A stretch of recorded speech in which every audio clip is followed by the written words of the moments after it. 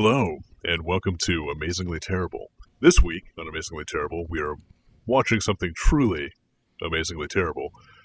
Captain N, the Game Master, episode number 32, Battle of the Baseball Know-It-Alls. Hey, hi. Oh my god, that was fun.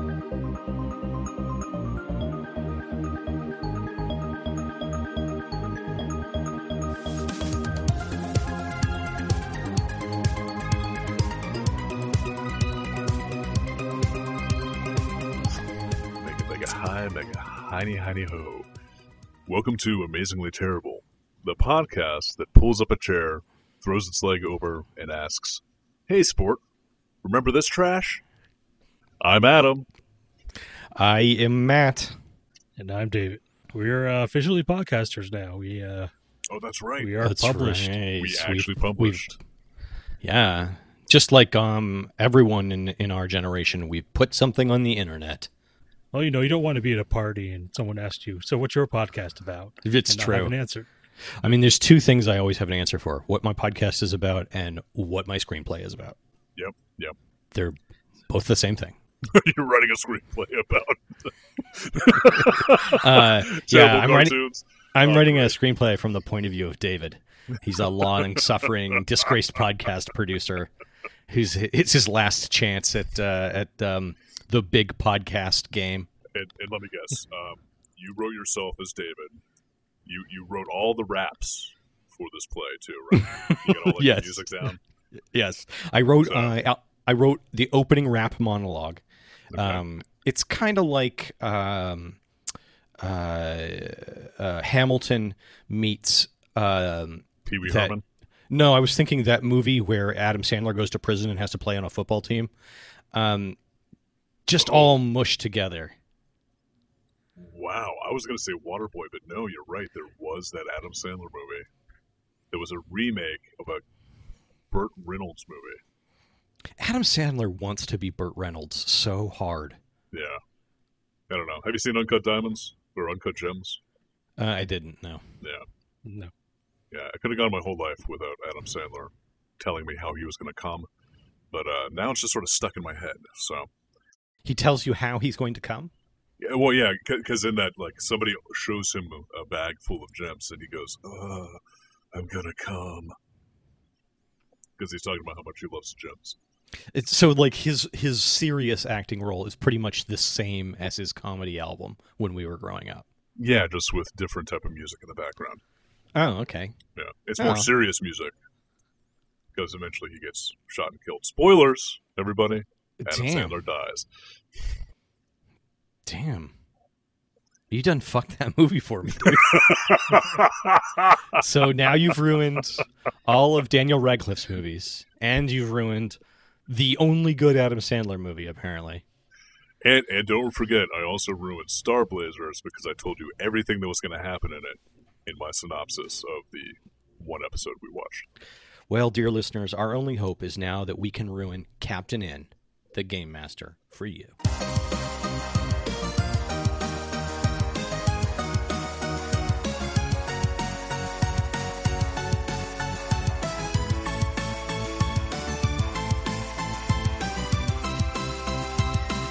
That was a really good transition. Wasn't it good? Perfect Solid, transition. It's like I turn away from camera, like I turn to camera during our conversation. Like, which one's my camera? That one? Okay. Right, yeah. Ladies and Looking gentlemen. right into it. We just got news from the war room, and it has happened. We have watched Captain N in the Game Master. We did. Did either of you guys see this when it was on TV? I don't think so.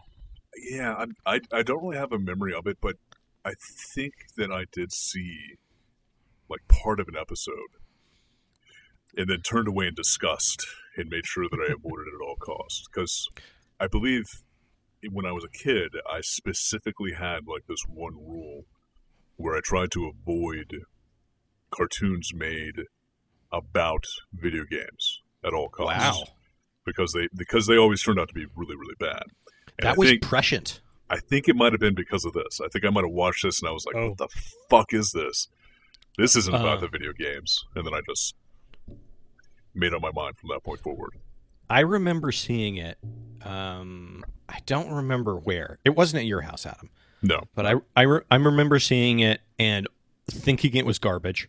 But when I saw it, it was in season 3, and during season 3, the Captain In portion was like half an episode, and the other half of the episode would be something else, either Super Mario or Legend of Zelda. And I always wanted to see the Legend of Zelda shows. So you weren't getting your Zelda from the Super Mario Brothers Super Show.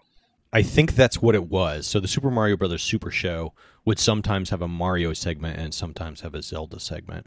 Yeah. And I wanted to watch the Zelda segments. But that was separate from this show, though, right? Yeah, that was a live action show with That's what I thought. Mario and Luigi. Was Yeah. it? I remember that show. Yeah. I thought that this was like when they in season 3 that says they shortened this to combine it with the Super Show.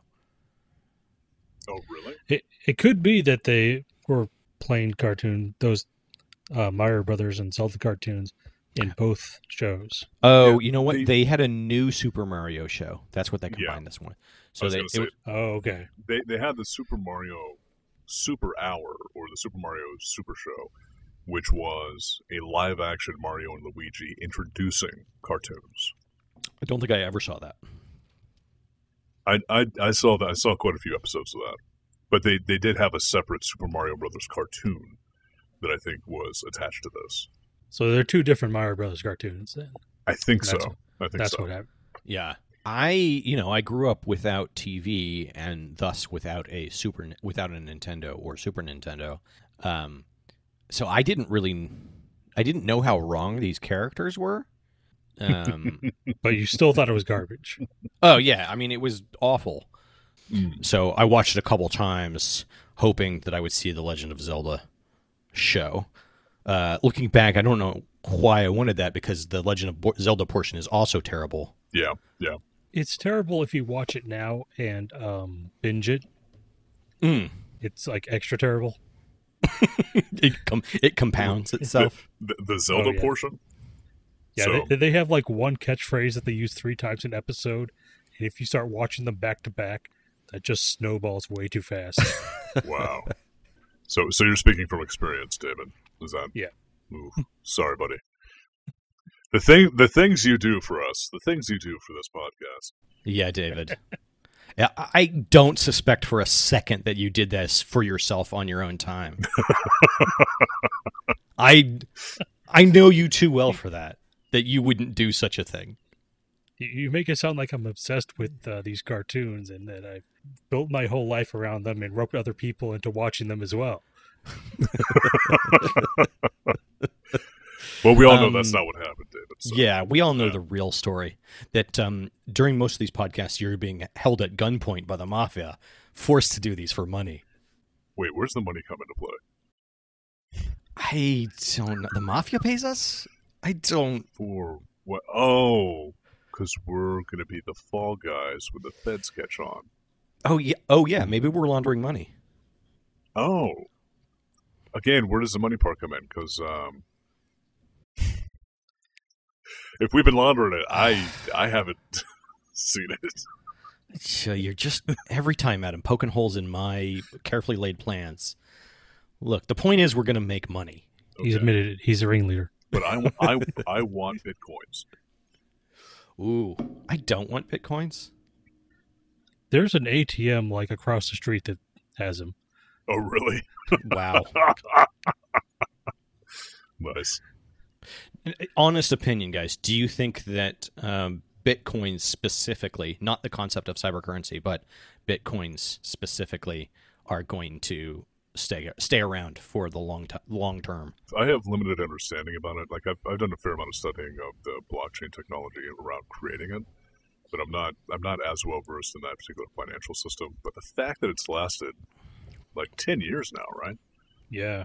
Like it's been around longer than a lot of other currencies have. So It's true, and it has had like 2 boom and bust cycles. So yeah. it must have some degree of stability. We're going to get so many fucking douchebag God. bros. Look, listeners, if you are the expert in cyber currency, do not fucking email us. Don't fucking add us at Twitter. Yeah. Nothing. Yeah.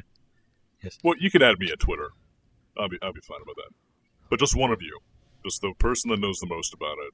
Yeah, listens to podcast. we Figure it want out amongst yourselves. We want Get the back to me. cyberist bro. We want the cyberist bro to at Adam on Twitter. Did So that you say the first bro? No, the cyberist. Okay, no, I like the idea of the first bro. Like they're ranked. Like, oh, I am the first bro, and then there's the second bros, the third bros. So they're like tiered, but there's only one first bro. I was thinking more like that movie, The First Man.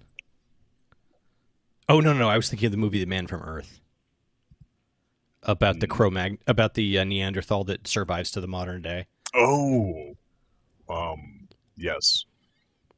What was that called? Because I Man don't from think it Earth. was called that. Was it called The Man from Earth? Yeah, David, back me up. Like he shows up in New York somehow? No, it's like all like a one-act play, and he's just talking to a dude he invited over to his summer house. No. There was this old movie from like the 1980s where some guy like gets thawed out on a slab of ice in New York City, and he was a Neanderthal. And there was a specific name to this movie. It was like a 2-hour-long movie. It wasn't Encino Man, although I should have pointed out earlier that what you're talking about is Encino Man. Do you think that Brendan Fraser was a Neanderthal, or was he just an early hominid, like he was an early Homo sapien? Do you think he was literally a Neanderthal? I think that he was close enough in that lineage that he had more Neanderthal in him than the rest of us do right now. Have you ever tried that line? You've gone out to a girl and you'd be like, hey, do you have a little Neanderthal in you? Would you like some? It'll work. I haven't tried that. Maybe I'll give that a shot on my wife tonight. See what happens. I'm pretty sure I know what's going to happen, but yeah. I'll order the flowers now. Okay. I'm sorry, your husband's a dumbass. Signed. No, I was for your gang. funeral.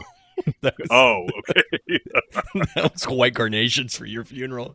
No, I think the card should still say, I'm sorry, your husband's a dumbass. Yeah. Yeah. It's still for your funeral, but So, yeah, to rehash what we all just talked about right now. Yeah, we watched a little bit of this when we were kids. yeah.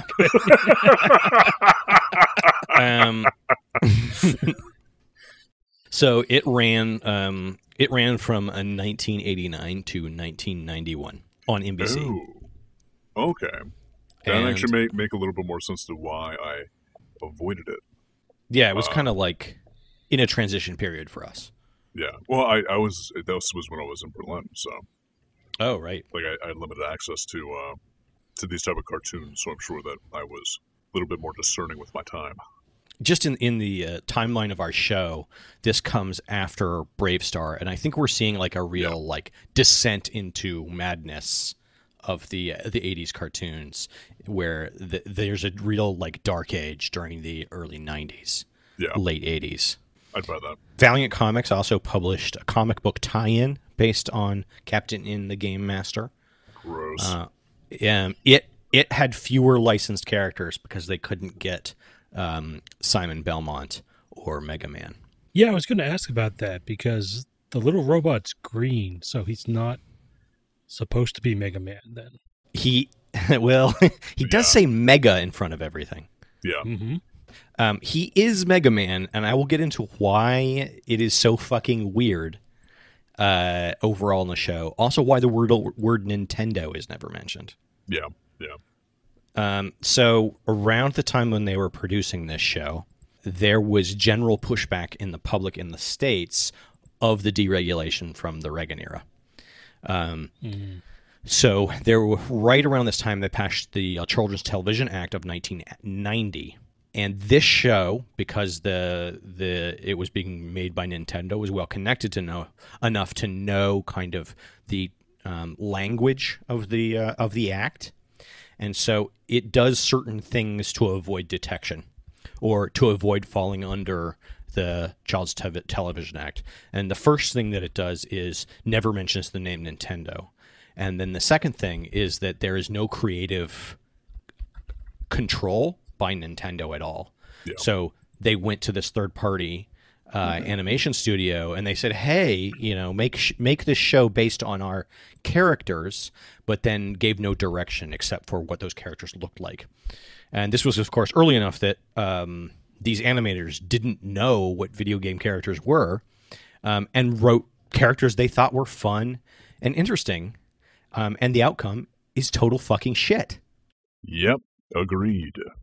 Originally, Captain N was created by Randy Studdard, who is the editor of Nintendo Power, and Nintendo co-opted the idea and blended it with a cartoon that was also already kind of in production to create the Captain N concept. So they basically hijacked another cartoon specifically for Captain N, like the character Captain N, to put him in here? There was another Nintendo cartoon in the works. I believe it was called Paperboy or something like that. But it was based on the character Paperboy, who could pass into the Nintendo world through a portal in his closet. And he was more cartoony, and it was less kind of high stakes and more comedic, and he would go into the different Nintendo worlds. And that idea was combined with the concept of Captain N. Gotcha. Season 1 or 2 were full 22-minute episodes, but season 3 was kind of an entirely different show. And they had 11-minute shorter versions of the Captain N segment, and then another segment of either the new Super Mario show or Legend of Zelda. And I remember that's the period in which I saw the show, and I remember it just being god awful. Yeah. So was it like by the time they got around to season 3, they just sort of gave up and they were like, oh, this isn't really working? Or was it successful enough that they were like, oh, we're going to tie in other less successful cartoons related to similar properties and just smush them together to try to boost that viewership? I think it was probably that they figured out how to get around the Television Act, and their two more popular cartoons were well known enough that they could be written for effectively, and so Captain N was like kind of slowly phased out, hoping that the Mario and Legend of Zelda properties would catch on more. And nobody remembers Captain N. Yeah. Well, and that also kind of makes sense too, because from the little bit of research I did, what I understand is they very specifically do not say the word Nintendo. It's like Captain N and Video Game World and stuff like that. Yes. But then by the time season 3 rolled around, they did put in a character called Game Boy. Yes, they absolutely did. So they obviously, like, the rules changed at some point in time during production. Well, that and each show was based around a particular video game. Like this one was advertising Bo Jackson baseball. Yeah. Well, you said that the legislation didn't pass until 1990. Right. And they started in 89. So they were anticipating what the legislation could have contained. I think they were very aware of the legislation working its way through, because the legislation was in response to a lot of pushback from the public. And so they kept abreast of what the language of the legislation would be, so that when it was published midway through the run of their show, they would be able to continue.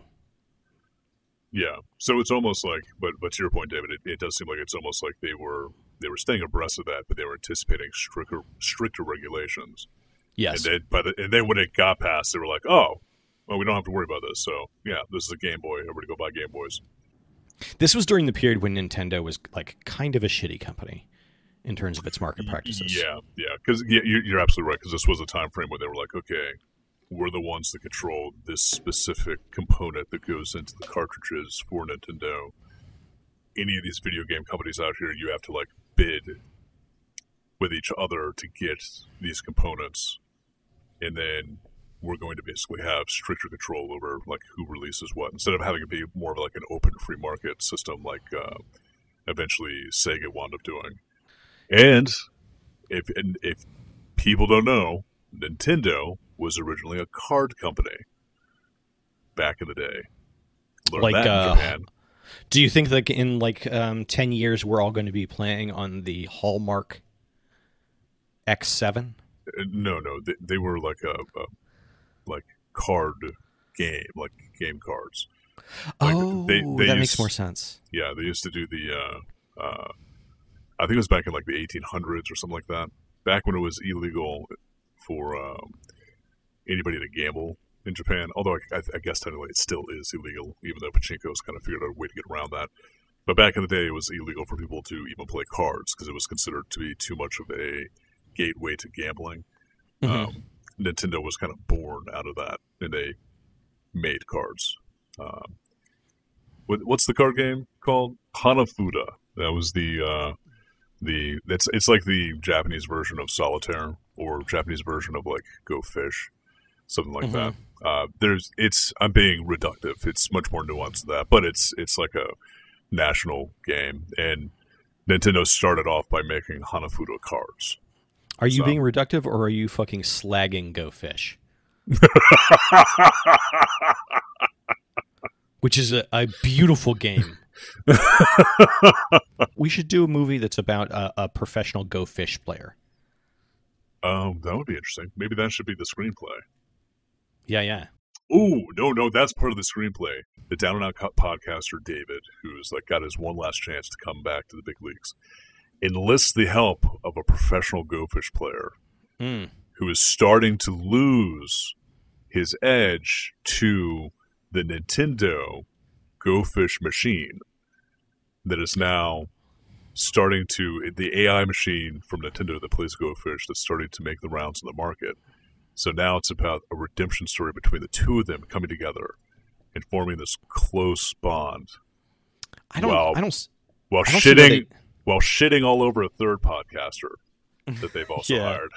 I don't understand why they need to be separate people. I think that the story of why David is now a disgraced podcaster is that he lost all his money during his hotshot days as a professional Go Fish player, and this is a redemption story where he can succeed both at podcasting and at getting back into the professional Go Fish game.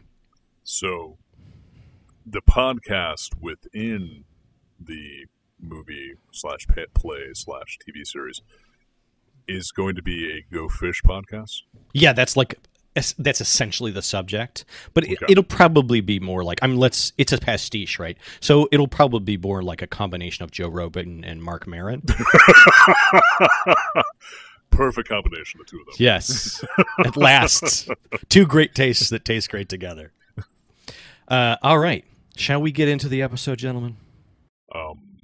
Sure. Let me ask you a few questions as our Captain N and the Game Master expert for this go. You can call me Captain M. Captain M. Perfect. Yeah. So Captain. Why did he not wear a power glove? There is a power glove in the show, but the power glove, it foretold the prophecy of Kevin's coming. It foretold. Wait, what? So this is a sorting power glove? Ooh, good call. Yes, it foretold the prophecy of Kevin's coming, that there would be one who came from outside the game. I'm just picturing the glove popping up and like a talking hand style, be like, "Hello, I have a prophecy. There's going to be a human coming with a dog that has a drawn on spot around its eye, and a neckerchief. I'm going to drink this water now." Oh yes, that dog. Oh yeah. Well, because he has the game controller as his belt buckle. Yep. That gives him some sort of special powers. Because in the episode we watched, he hit it a couple times, was able to like jump up in the air and do special moves. It's not very clear. It seems to like allow him to control himself, essentially. Yeah. As if he was in a video game. Nice. Which I have to admit, there's like some sort, like, I'll bet if you hit up, down, A, B, start, you like trigger a dopamine receptor. It like floods your brain. He only does that in private. Right. In actual fact, like 2 years after this, he's just a drooling idiot having like spammed that button. It's like you look at the belt and like the A is like all worn off from him just like rubbing against it so frequently. Right. Yeah. The reason why I ask is because What I recall is that you used to run around your backyard with your power glove on, and we would stick fight. Yeah. And then I got that sword, and I think I wore the power glove and was swinging the sword around at some point in time. Yeah. Cool.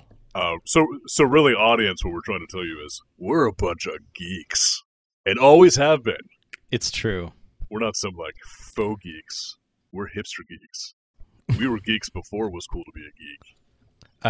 We were children. I mean, like, give yourself a little leeway to be a child.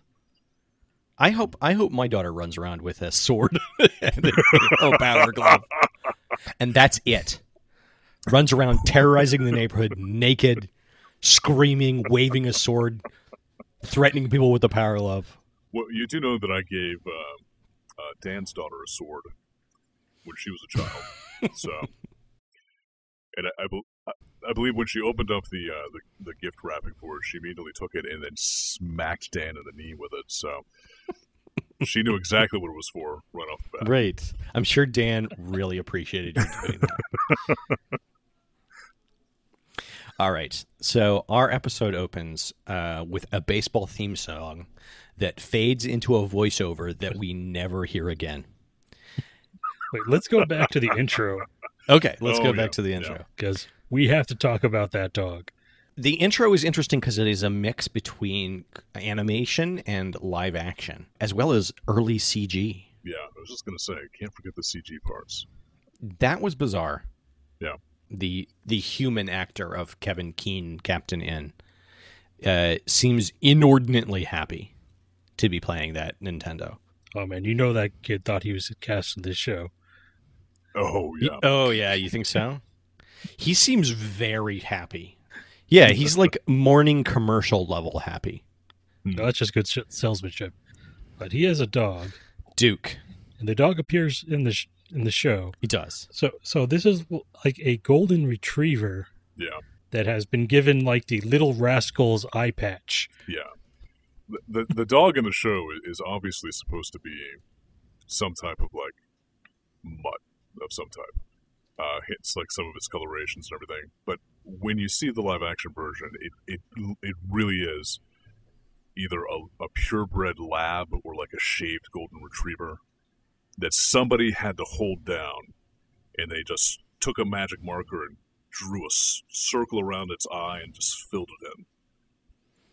You don't think they animated that? I mean, they spent a lot of production dollars on the... No, look at it. Go back and look at it. It looks like somebody put makeup on a dog. Are you sure King Ho didn't punch him in the face? It looks like he's got a massive black eye. Yeah.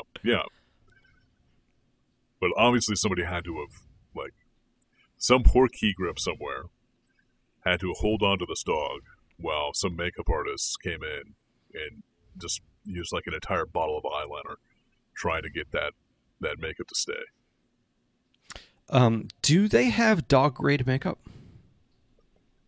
I don't know. I have to assume they do, though. I mean, it's Hollywood, right? Yeah, they might have to use a special non-toxic. So I typed in dog makeup, and one of the top questions that pops up is, how do I make up with my dog?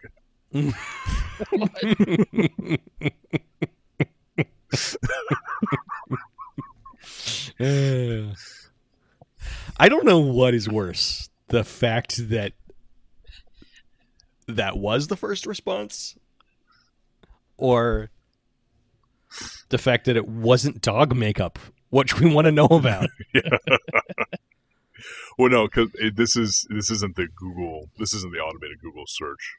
This is the people also asked, how do I make up with my dog? Yeah. How do you face paint a dog? So I will say, in defense of this show, at least the opening portion has very nice drawings. Some really kind of cool drawings of the environments. Yeah. The background art are interestingly painted, sort of unique. The character designs, however, are horrific. Yes, it's pretty problematic. So we mentioned that a lot of these characters, almost all these characters, are actually like licensed characters from Nintendo properties that are incredibly loosely based off of those characters because of the creative control that went into this. They have their names. They pretty vaguely have much their it. names, and they sort of look like them a little Yeah. bit. There is one original character, Lana, Lana. Princess Lana. So apparently, Nintendo. Had no female characters. Yeah, I was gonna Yes. say. Yep. And They I guess didn't they have didn't want to female use characters. Princess Peach. Like the only character they could have used was Princess Peach, and they were like, no, don't do that. Well, I guess Zelda too would have been a character, but they were using her for a different property at the same time. So Mario Brothers and Zelda. Yes, both fully controllable characters with their own storylines in the games they appear in. Good point. Good point. Yeah, and Nintendo's always had very strong female leads. Well, they had Samus, and in all fairness, they do have Metro World here, but no Samus. Like, what was she even a character that they were thinking of putting into this? Does she show up in different episodes, or? What I read is they asked the producer why she wasn't on it, or the I believe it was the head of the animation studio, why she wasn't on it, and he said, "Never heard of her."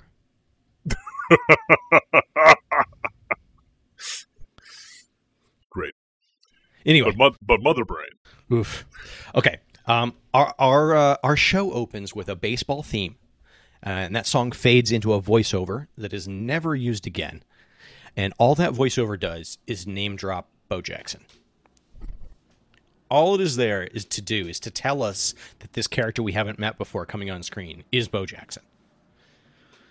And we open on a baseball diamond with a game being played between the in team, which I misheard as the in team, but it is the in team, and the Videoland All-Stars. The puns are thick and fast in the show. Oh God, they are. They are. Yes. I would say they were thin and fast because they are really bad puns. Yeah. Anyway, the in team is made up of the following people. We've got Captain In himself, Kevin Keane, who is the whitest popped collar little proto-frat cocksucker I've ever seen. Mm-hmm. I hate him. I would like to strangle him to death, and it's made worse by the fact because I know as a child I would have just thought he was the best. Mm-hmm. I do like the fact that he's wearing a leather jacket that does have the letter "in" on it. Obviously, because they just like want to force that down your throat. No, he goes to North Ridgemont High in California. Oh, really? Mm-hmm. And Oh. he's lettered in swimming. Okay, nice. Mm-hmm. True facts. But of course, in this one, they have him playing baseball. Well, I think that he's wearing that letter jacket to like expand the demographic of people who would be interested in purchasing a Nintendo and think that a Nintendo was appropriate for them. And also, he did get zapped to then video game land, and he only has one set of clothes. So That's right. Yeah. Right. Well, I assume his clothes was digitized. We have Princess Lana, who is the leader of Videoland. As you said, the only original character on the show. And I'd say the second most likable character on the show. okay, I can see that. Who are you putting in the number one spot? Oh, there? we got to preserve the mystery. Then we have Duke the dog. I don't know why they're letting a dog play. Like most of the rest of these characters, it sort of makes sense why they're playing baseball. Why Yeah. are they letting a dog play baseball? We have the worst version of Simon Belmont ever. Yeah, he's the paladin from Dungeons and Dragons. Yeah, exactly. Yeah, he's pretty abysmal. We have Kid Icarus, who looks like a Margaret Keane painting, and adds the Romanesque Icus, or Icus, to the end of all his words. Kid Icarus looks like he's strongly based on a Francisca Gallard drawing, who is a Spanish illustrator, and she drew these like cutesy-poo little big-headed children. You would recognize them. He looks so much like it that I think that's probably what he was modeled on. Then we also have Mega Man, who is basically a fat little chain-smoking gremlin who just adds mega to in front of all his words. And then rounding out the team is Game Boy, who does not really appear in this episode and is a floating human-sized Game Boy. That will occasionally flash random messages across its screen. Yeah, it communicates via its screen. And all of this whole group is playing against the Videoland All-Stars, who are made up of Bo Jackson and no one else. Yeah, I was wondering about that. He is the whole of their team. And Bo Jackson on this episode is he's played by Blue Mankuma. So it wasn't even a guest star? It was just... Yeah, they Nope. didn't even get Bo Jackson to play himself? No, I mean, at this point, Bo Jackson had already had his own cartoon with Wayne Gretzky and Michael Jordan, but none of them played themselves. They were all voiced by other people. Jesus. Oh, wow. What's the name of that show? I forget. The All-Stars, maybe? Ooh, should have done that research. Well, we just need to add it to the list. Yeah, no, I'm looking it up right now, too. I'm sad that we didn't have it. So right away we learned that Bo and Captain In have a rivalry, which is incredibly unhealthy. Right? He's a professional sports ballman, and he's a rivalry with essentially like a 14-year-old child. And it's important that we maybe touch on this a little bit. Bo Jackson really was a professional sports ballman because he played like 3 different sports. I assumed that was the terminology to explain someone who plays the sporting balls. No, he was a all-star in baseball and football, and I think didn't he also play basketball or something like that at some point in time. He did a whole ad campaign for Nike that was called Bo Knows. And Yes, the whole thing was like Bo knows baseball, Bo knows basketball, Bo knows football. Yes, where he tries other sports. Bo manages to get a hit off of Kevin's pitch, and Simon Belmont and Duke collide trying to catch the ball. And then they run out of baseball stuff to do. Yeah. Yeah. They at that point they have exhausted the writer's knowledge of baseball. Well, before all this happens, though, Simon Belmont does pull out his special vampire mitt. That's true. Which is just basically a baseball mitt that's formed into the shape of a mouth. And Yes. apparently it just bites down on whatever it hits or whatever it comes in contact with because somehow in the tussle with Duke, the baseball mitt flies off his hand and lands on his butt. Whew. And then he has to rip it off his butt, ripping his trousers. And exposing. Yeah. Yes. Exposing his heart-shaped, or his wow, my mind is Heart blank. pattern Yeah. It's Heart printed. pattern. There you go. print. His Boxer shorts. heart-printed boxer shorts. Man. Man, a vampire hunter with a mouth in his hand. That'll never work. Yeah, it would never work. Yeah. That It's too high then concept. then goes to fight Dracula. Yeah, no. Princess Lana seems mostly to be cheering for Kevin, and Yeah, because she's not allowed to play baseball. No, 'Cause no, she's a girl. that's true. Baseball is only for grown men and boys and anthropomorphized dolls and God. dogs. Dogs. Mother Brain is somehow watching like on a closed circuit television of some kind. And she is also horrible to look like. The character design on this one is really grisly. Her flesh has been stretched out and pinned down. She has these enormous fat DSLs. She has tattooed on eyebrows and deep eyeshadow. And she looks like the mother from Brazil, like in a tank. Yes, she's basically a giant brain inside of a giant tank shaped almost like a light bulb, like a classic light bulb, and with like flesh covering the front of it. So there's also the character in Doctor Who. Yes, that came to mind as well. Yeah, like the second season of Doctor Who. I can't remember what her name was, but you guys know. I mean, if you're listening to this, you've watched Doctor Who. Yes. That we chick. know we know you do it, listeners. But this specific character is supposed to be from Metroid. This is the mother brain that is the main antagonist in the first Metroid video game. Yes, but the voice sounds like Bobcat Goldthwait took Quaaludes. Yes. Mm. Yep. Mm-hmm. But this voice actor is Levi Stubbs, who was also the voice actor for Audrey 2 in Little Shop of Horrors, and the lead singer of the Four Tops. I can see Audrey, yeah. That's right. No, I definitely recognize him from Little Shop of Horrors.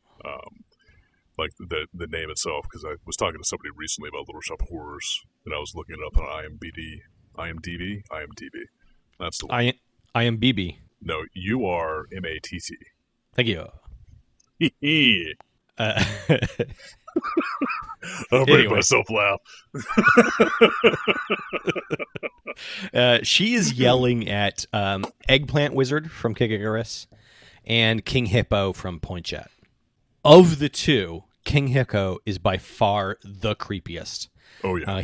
He's like a no-neck troglodyte, and he has these huge fat blueberry pancake nipples, and I cannot look away from them. They frighten me every time my eyes are drawn to them, but it's just impossible to look away from those giant saggy man boobs. Well, it's like they're threatening you. You have to keep an eye on them to make sure they're not making some sort of move to destroy you in some way. They follow you around the room. Like you'll look at it from the corner of your eye, and it looks like they're pointed right at you. And then you'll walk to the other side of the room, and they continue to kind of follow you. Mm-hmm. So I never really played Kid Icarus. I played it a couple times, I believe, at your place, right, Matt? I think I had it on Game Boy. Yeah, I think you had it on Game Boy. Yeah. I did not remember the Eggplant Wizard from Kid Icarus. I think I had like a weird knockoff version of Kid Icarus, so I never played the original one for Nintendo. But I remember Eggplant Wizard, and honestly, Eggplant Wizard is the only character I like in this show. So he's your number one. He is my number one with a bullet. You know what? I was gonna make a joke about him being your number one. I should have done that. Go right ahead. We'll slice it in. Is your number one the Eggplant Wizard? Yeah, how did you know? Is it because all those times I fucked eggplants in front of you? No. That had nothing to do with it. Okay, good to know. Yeah, he's like dumb and does what he's told. But he's sort of sweet in a way. I don't know. He touched me. He has a certain lovableness to him. He has that certain down-to-earth heart. What's the word I'm looking for? He's got an everyman quality. He does. Anyway, these two idiots, they're trying to fix something. Like a word I could not catch, like a walk, but I think it's the warp machine. Yeah. Of some kind. So they managed to electrocute themselves, and then... The funny thing is Mother Brain is yelling at them.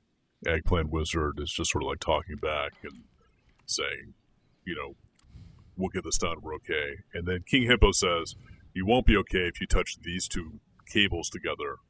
And then he touches the two cables together as he's saying it. Yeah, and it's one of those things where like you've got a dumb character and then they try to one-up themselves with an even dumber character.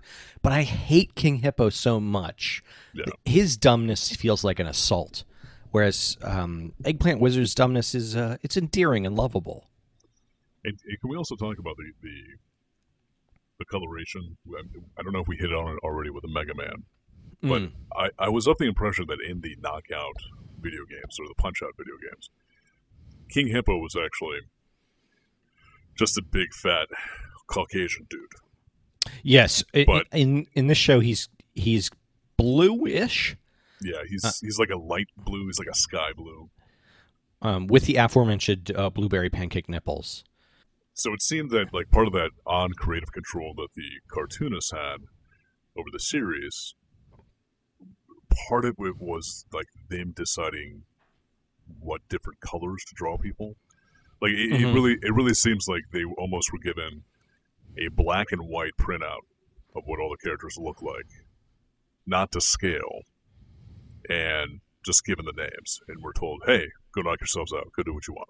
That may be true. Maybe they got a fax. Yeah. Oh. You know. Yeah. They got a fax printout of each of the characters, and they said, put this in your show and like it. And they said, this one's called the Eggplant Wizard. And they're like, oh, okay. That guy's going to be purple. No big deal. This that's understandable. Is King Hippo. Oh, does that mean he's going to be gray? We don't like gray. Let's do blue. Yeah. Blue is like the poor man's gray, right? No, actually, green is the poor man's gray. Okay. As we know from the Hulk comics. So. Back at the game, Bo hits another pitch on what would have been strike 3. And he hits it so hard that when Kid Icarus flies up to catch it, it spins him around like a top and drives him into the ground. And the ball continues and hits the scoreboard. And that's when we get the natural moment where we just get the slow motion of Bo running down the field and the sparks shooting off of the scoreboard. So as Bo is running, you actually see like the blood start to like come out of his side, where his old wound opens up from that time he got shot by that prostitute on a train who was crazy and in love with him. And that's the reason why. That might be what's happening, because he seems to start hallucinating because the field is transformed into a psychedelic waterbed of undulating lines and random craziness. And that's when they get warped into the baseball world. Underworld. And Just I didn't catch this at first, but they don't show it, but Game Boy is not transported to on Baseball World. And I assume it's because he can fly. Yes, and Kid Icarus can fly as well, but actually more than likely what it is the Baseball Underworld was a little too cramped, because it was like a dungeon. It was like a dungeon crawl at this point. And, yeah, because baseball's too boring. They needed to switch genres. Yeah, exactly. So right. the Game Boy might have been a little bit too big to try to animate in that space. I mean, I think it's that the writers knew as much about baseball as they know about fucking video games. Probably. Like it's like they went and they check out one book on baseball and looked at all the pictures, and then we're like, that's it. We know everything. We know all we need to know to write this episode. Yep. Mm-hmm. Yep. That probably is exactly what happened. So, they find themselves in what looks like a classic cave. To your point, Adam, a dungeon crawl. Yeah. Except instead of gyms set in the walls of the cave, there are baseballs.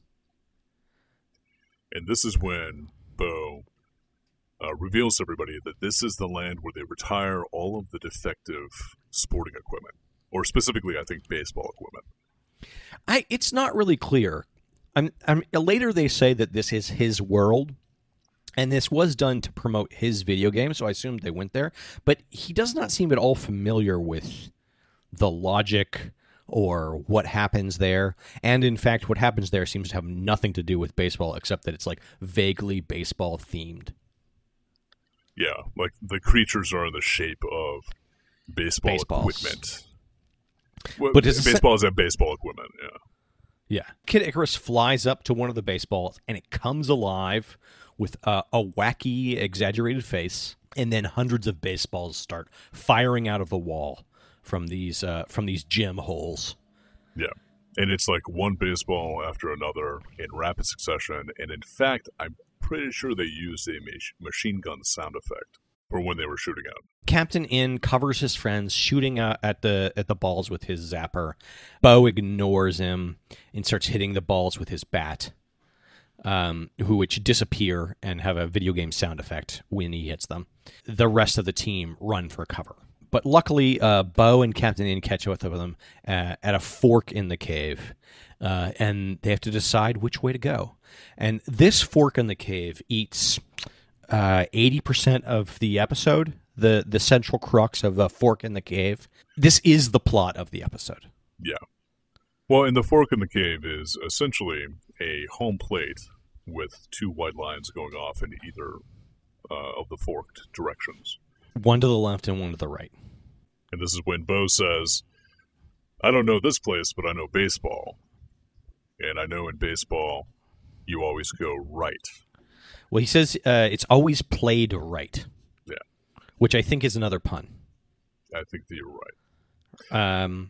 But then Captain N says, well, I know video games, you stupid-ass motherfucker. And I say we go up. And apparently the left side goes up.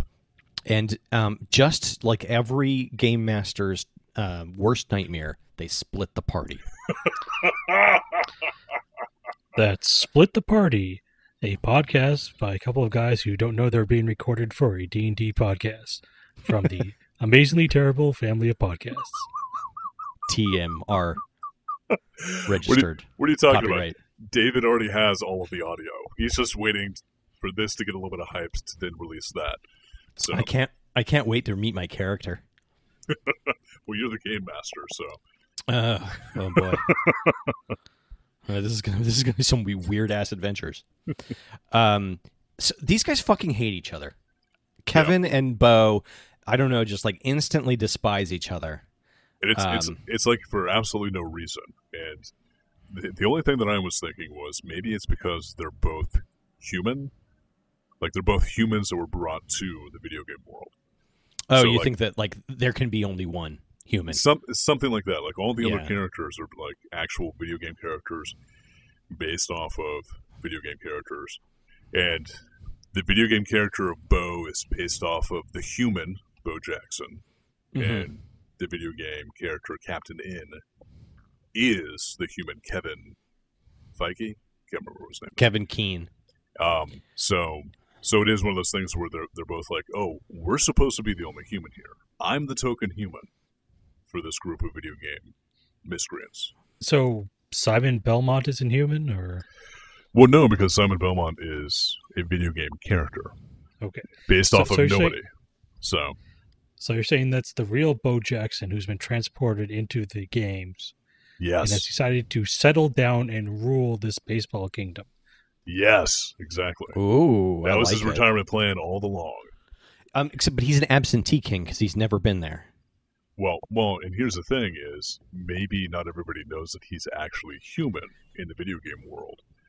And he's pissed because Kevin found a way into the video game world as well. And he's afraid that Kevin's going to out him as a human usurper of the baseball kingdom. That kind of makes sense because at this point, Bo had his injury in football and quit playing. So he was probably looking like for another career. He's doing baseball, but he knows like his time is limited there. So he's like, I need another career. I need another thing to do with my time. I will become a video game. Yeah, exactly. or I will go rule this video game realm. Oh yeah, like I can see this new market emerging. I can see that there's this video game realm that is kind of undiscovered. I will become its king, and I will bend the rules of this place to be baseball rules. But hold on. I'm actually going to go back and look at some of this footage here. Yeah. They have bleachers. They have stands in this game where Bo Jackson's playing all of the other characters. But it's just a bunch of squiggly lines. It doesn't look like there's anybody actually in the stadium. There's nobody observing the game. Oh, wait, no, there is one shot where you see some stick figures. So I was just thinking, like, what if this was the case where, like, Bo came in, he sort of took over this real estate. He's declared himself king of the baseball kingdom. And the only problem is he has no subjects.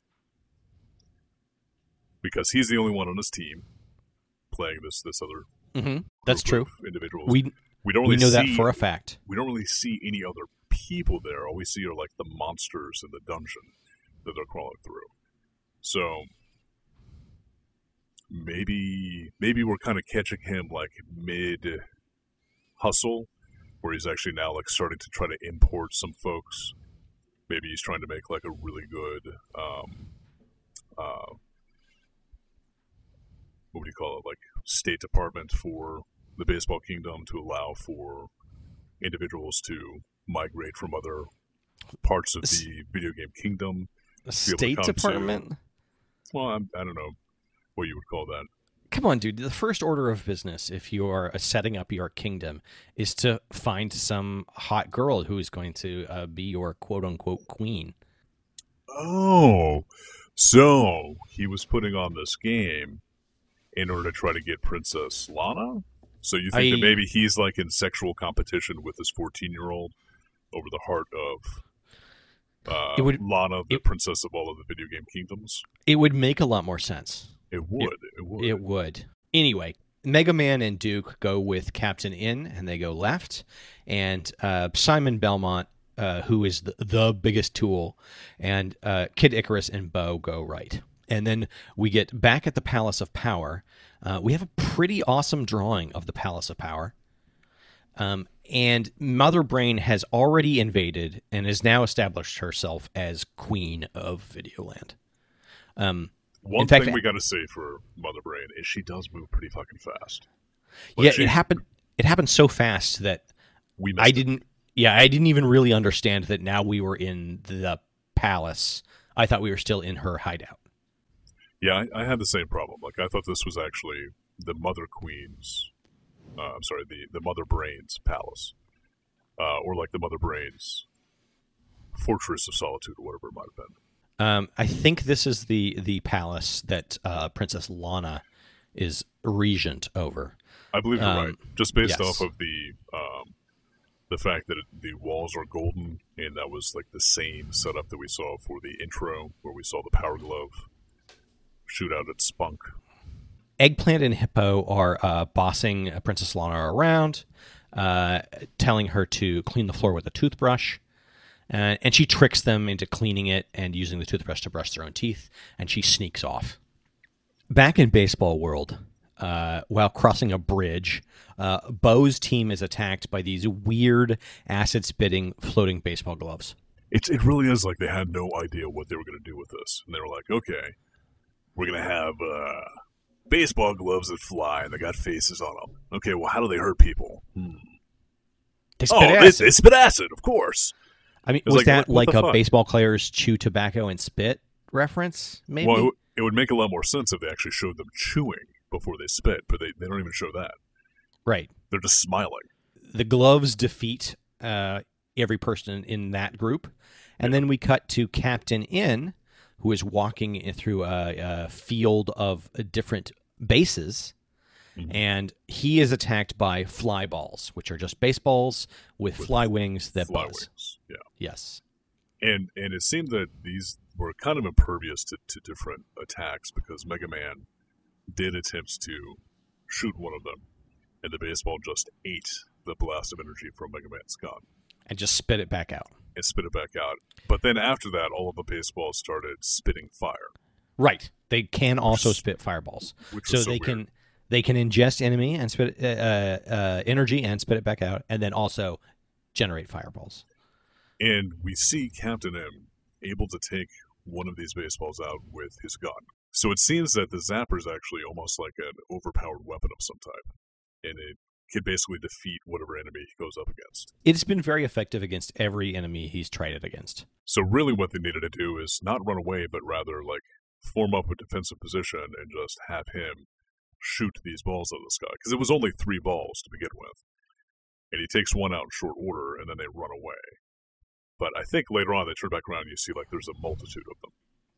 It is not clear. It looks like, when it's easy to draw, there are many, and when we need to close up, we have like 2 or 3. So Captain In and his team run away, and the 2 teams meet back at the crossroads, where a stray shot by Captain In collapses the cave, cutting off the 2 forks and trapping both the gloves and fly balls. So essentially the entire gang is back to square one in a section of the cave that has no exits or entrance. Yes, and we are 2/3 of the way through the episode at this point, and we have gone nowhere literally and figuratively. The 2 teams are forced to work together, and at this point, this is kind of like their lowest point. They get a warp message from Princess Lana telling them that Mother Brain has sealed all the warps out of Baseball World. And she says she's going to figure out a way for them to get out, but she's caught by Mother Brain, and we knew that because we see that from her point of view. But she manages to hit a button before Mother Brain can tear her away from the warp machine. And that's the weird part, is she's like, oh, it's going to take me a while to figure this out. And then Mother Brain catches her and is like, okay, you're coming with me. And she hits the giant magic button on the warp machine. So it obviously was all ready to go already. And she hits the button, it opens up, they go into the next realm. But the next realm is just a different part of the same place they were in. Well, I feel like Lana kind of is really able to manage expectations. She like manages up. So she's already done all the work. She knows it's just a button press away, but she calls Kevin and she's like, this might take a little while. Just kind of manage your expectations a little bit. So she's pulling a Scotty, basically. She's like, oh, this is going to take me 2 weeks, and then she does it in 2 minutes. And he's going to be like, oh, you're a miracle worker. I'm like, yeah. Right. Just like Montgomery Scott. She's gonna climb that corporate ladder. Isn't she already at the top? She is the glass ceiling. That's right. At this point, Bo and Kevin make up, and they decide that they're going to work together. And Duke hears a beeping noise, and with Mega Man's help, they find that there is a new warp zone occurs. Mega. Yes. My mega signal's going off. And they travel through the warp into a clean baseball diamond. And here they meet the baseball card king. Was that supposed to be a specific baseball player? Because it's the king is in the shape of like a card with arms and legs, but it has a face in the center of the card because baseball cards have the faces of baseball players on it. And was that supposed to be a specific type of baseball player, or was it just generic? I mean, up to this point, I would say that the writing is so lazy and has no personality that I doubt they know a baseball player. I feel like they just put zero time into any of this. Yeah. I have a quick question that you may or may not be able to answer. Was this the time frame that studios were offshoring animation? I mean, I think that's been common practice for years. So yeah, they probably offshored a good portion of this. This was produced by DIC. Yeah. And I believe that they, as with a lot of companies in that period, they had like a Korean animation arm as well as a U.S. arm. So similar to the production methodology for a lot of cartoons. Gotcha. So it kind of makes sense if they actually did just have animators and they gave them like a loose script and said, okay, these are the drawings we need. And the animators were like, all right, I guess in Korea, though, they actually do have baseball. This is a pretty significant pastime in Japan, and I think that carried over to Korea as well. I honestly don't know. Probably they have baseball there, but I actually don't know much about baseball in general. Yeah. I know as much as this episode knows. Yeah, that's fair. The baseball card king, he tells them that they have to play ball to get out of baseball world, to which they said, no, we're actually just leaving. But a bunch of bat goons come out, and they all look exactly alike, and they are basically bats with faces and hats on. And they start to fight our heroes. Yeah, and they don't even have like full faces; they just have a mouth and a nose. Right, and then they have like arms and legs and a baseball cap. And they can fly for some reason. Yeah, that was the weird part. Yes, I understand baseball's flying because I get hit through the air, but the bats themselves, it's very strange. In a stunning turn of bat on bat violence, Bo uses his bat to kill the other bats. Yeah. Well, first Simon Belmont like takes cover behind something, and I did not get what this was. Was this supposed to be like a shield or something, or? Yeah, he had like a giant symbol or something. Yeah, it almost looked like a big prayer bowl, like a giant prayer bowl. and he just sort of hid behind it, and the bat killed itself on that thing. I have to assume it's something that they've established that his character does. I don't really know. Gotcha. The funniest part of this is when Duke jumps on a bat and just humps it to death. Yeah, Mega Man is running away from a bat. So Duke jumps on top of the bat and proceeds to hump the shit out of this bat until it turns into sawdust, basically. So we have to assume at this point all of the bad guys have been murdered. And the team runs to the back of the field. Again, the geography here not very clear. Yeah. Well, we also do get the sweet move from Kevin, from Captain N. That's true. Where he uses his belt Nintendo remote to control himself, and he like phase shifts up into the air and then like flies for a split second and shoots two bats at once. I think he was supposed to be jumping. You think that's what it was? Like a super jump sort of a thing? Yeah, some sort of super jump, I think. But like, again, lazily animated. Yeah. So the team runs, and they think that they found where the warp is located, but it's at the bottom of a huge chasm. Yeah. There's like a giant ravine they can probably actually jump across. Looked like it might have been like 10 feet across. So. And they look behind them, and they find that there are suddenly hundreds of bad guys, as well as the baseball card king. And they all jump, despite the protestation of Simon. They all jump into the chasm, and we assume are warped away. Yeah. Back at the Palace of Power. In a very sweet gesture, the Eggplant Wizard has made Mother Brain a huge cake, his special multi-layer sponge cake, and they all dance around celebrating that Mother Brain's going to crown herself. Because at the top of this cake is Princess Lana's crown. Yes. But it's revealed that Lana put the bad guys up to it, to which everyone is very confused. Why would she do such a thing? And at that moment, Captain and his team warp in and smash into the cake, which the undulating waves of sponge knock Mother Brain and her cohort into the warp into Baseball World. Into another warp into Baseball World. So it is not very clear. The logistics of this scene are, let's say that the Mother Brain and her goons are facing north. Let's say that. Facing the sponge cake. The sponge cake is north of the three of them.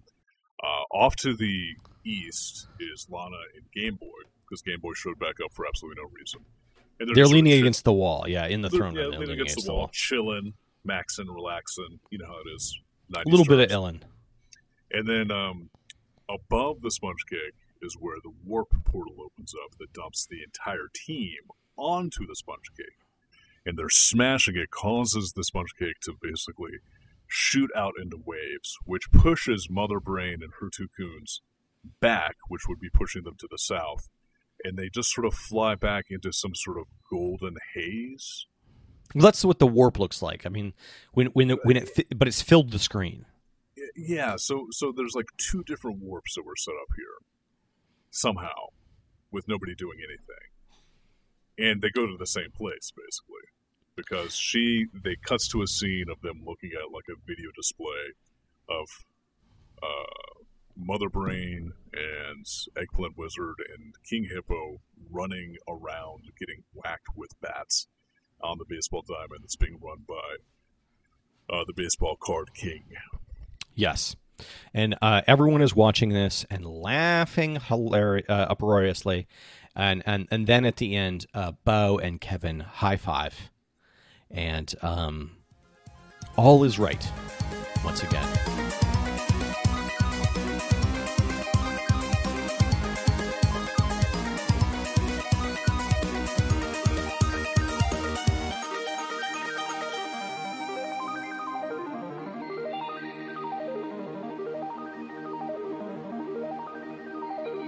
And it is very heavily implied that Bo then takes Princess Lana into the side room, and the two of them have a little bit of alone time for a little bit of romance.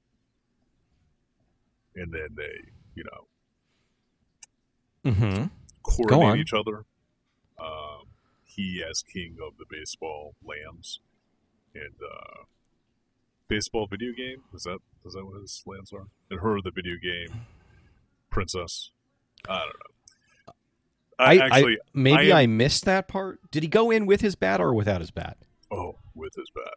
Uh-huh. Oh yeah. Oh well, he was holding something in his hand, but anyway. I will say that Lana seems like pretty sexily drawn. I'm just pulling a mic here real quick. Since he's not here to pull himself. Oh! Yeah, she's wearing like a crop top and like a high slit cut gown. With like thigh-high fuck-me boots. I didn't notice the boots. It wasn't so much that I noticed that she was sexy. It was that she's been sexualized. Yeah. Jesus. You and your manocracy. Yeah, well, in all fairness, she is exposing her midriff pretty much the entire time. So that is true. She definitely has a very Princess Zelda vibe overall. Yeah. It's almost like they tried to combine Princess Zelda and Princess Peach. She does wear pink, so yeah, it does feel like she feels like a combination of maybe Princess Zelda and Daisy because she's a brunette. Okay. And dresses in pink, but she's kind of medieval themed slightly, as all good princesses are. Anyway, overall, the writing on this show is just breathtaking in its laziness. And just garbage. That's garbage. Like it is utterly lazy, but it's also just like, I don't know, like even if they wanted it, they could still make something entertaining if they were going to be lazy about it. There's still going to be something that was like a little bit more to it. They could have just like doubled down on the baseball puns, because there are quite a few in here, but they're not like egregious to the point where it like makes it funny again. Do they actually say fly balls in the? Yes, they do. Yeah. Okay. I think, yeah, you're right. Like, they take it to dad joke level, but they don't take it past that into absurd Saturday Night Live level of hilariousness. Like, I kind of almost respect how shallow and, like, the lack of follow-through is. Like, I feel like watching this show, I'm like, yeah, these writers were like, this is a money gig, and they had 2-hour liquid lunches and then left at 3:30 every day, and they were like, that's what this gig is. And I kind of like, yeah, you live your best life, buddy. Yeah, you found it. Yeah. Hold on to it. I mean, you only have a couple years on this show. It's clearly on the, like on the downhill. Just punch the clock, enjoy the ride. Well, in all fairness, during this time of like during this heyday of animation, the only thing that everybody's pretty much got whenever they get one of these gigs is a couple years. So, sure, like none of these shows really lasted that long, and the ones that did tend to be from like more professional houses that people would have been a little bit more disciplined in. So, I have to admit, I don't really know what the context of this show is. Like, what the rest of the animation landscape looked like at this time, but it feels like a pretty dim environment. Well, we do know, so far we have seen, what do you call it? Bravestar. And that was this just before this, yeah. It was just before this. There was a little bit of overlap there, though. Because you said this was, what, 89? Yeah, so Bravestar was 86 to 89, no, I believe. It was 87 to 89. Oh, 87 to 89. Yeah, because the toys came out in 86, but the cartoon started in 87. So this is 89 to 91. So there was a little bit of overlap, a little bit. So likely not a whole lot changed in that 2-year time frame. It does feel like we were talking about with Bravestar, it feels like someone established that there was this money train and people are just desperately trying to get on the money train. What is interesting about it, even though the whole show is just a relentless, soulless cash grab, is that it posits this idea of a kind of Dante's Inferno-like world of interconnected video games with like varying levels of themed torture based on which level and hierarchy you're on. and like literally different levels, because even in that intro when they showed it, you can actually see like some of the video game realms actually existed in the same physical space, and they were just sort of like on top of each other. So it was less of like, oh, I have to travel to this dimension. It was more like, oh, I have to travel to this geography in order to go experience this part. Oh, that's interesting, because I interpreted that as the meta environment that many animated cartoons have as their theme, where like all the geography of the different play sets have been compressed so that they can quickly cut between them. Gotcha. Well, that could have been the case, but I think it's a little bit more interesting just to think that this is the video game realms, but the realms are actually just like, this is one dimension here. This is just the video game dimension, and then like different sectors of the video game dimension are the different realms. Well, it's realms in the same way that like the Norse realms were like all the same physical environment connected by Yggdrasil, the world tree. Yeah. Instead of kind of this metaphysical different overlap. Worlds. Yeah. So honestly, I got to a point where I almost enjoyed how lazy it was. It was almost soothing, its predictability, given all you really had to know was like, oh, these guys are putting no thought into it, so they're going to fight like a baseball glove or something. Yeah. Well, we hear stories about how productions of shows are these, intense, grueling schedules, and it's incredibly hard to do all the work that needs to get done. I just like the idea of these writers just, just coming in, keeping bankers' hours, punching the clock, writing a couple baseball puns, and just knocking out early. I just went back to watch the intro just now, as I usually do. As we're talking, I kind of like flit around between the different parts of the show. I well know that you don't pay attention to me. No, I pay attention to you for the most part. I'll hear the word boob and I'll come back to it. We talk about like, oh, this person's sexuality comes into context. I'm like, oh, sexuality. But in the intro, I don't know why this is now disturbing me quite so much. In the intro, Kevin, the human version of Kevin, is playing Knockout. Is it Knockout or Punch Out? Well, it was originally Mike Tyson's Punch Out, and then when Mike Tyson's license came out, it just became Punch Out. Okay. Yeah, because this was around the time frame when Mike Tyson went to jail, too, and they wanted to not necessarily have him in the video game, right?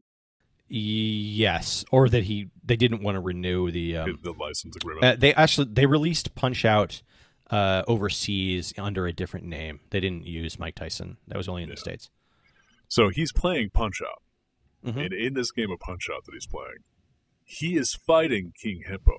Yes, he is. And King Hippo looks like he does in the video game, because this is actual like video game footage. Yet in the video game world, the video game realm, King Hippo then turns blue and gets giant nipples. I kind of feel like that most of the live action section is essentially like they were already filming a commercial, and they're just like, do a couple extra shots for the show, I guess, and we'll like send it over to them.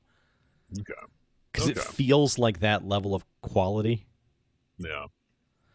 I'm pretty sure like in the soundstage right next to Kevin is like two kids with the crossfire. They're just like sweating at each other with bandanas. It's maybe 2 seconds of Kevin turning into like a green androgynous CGI character passing through static. To show that he's transforming. He's being digitized. Yes.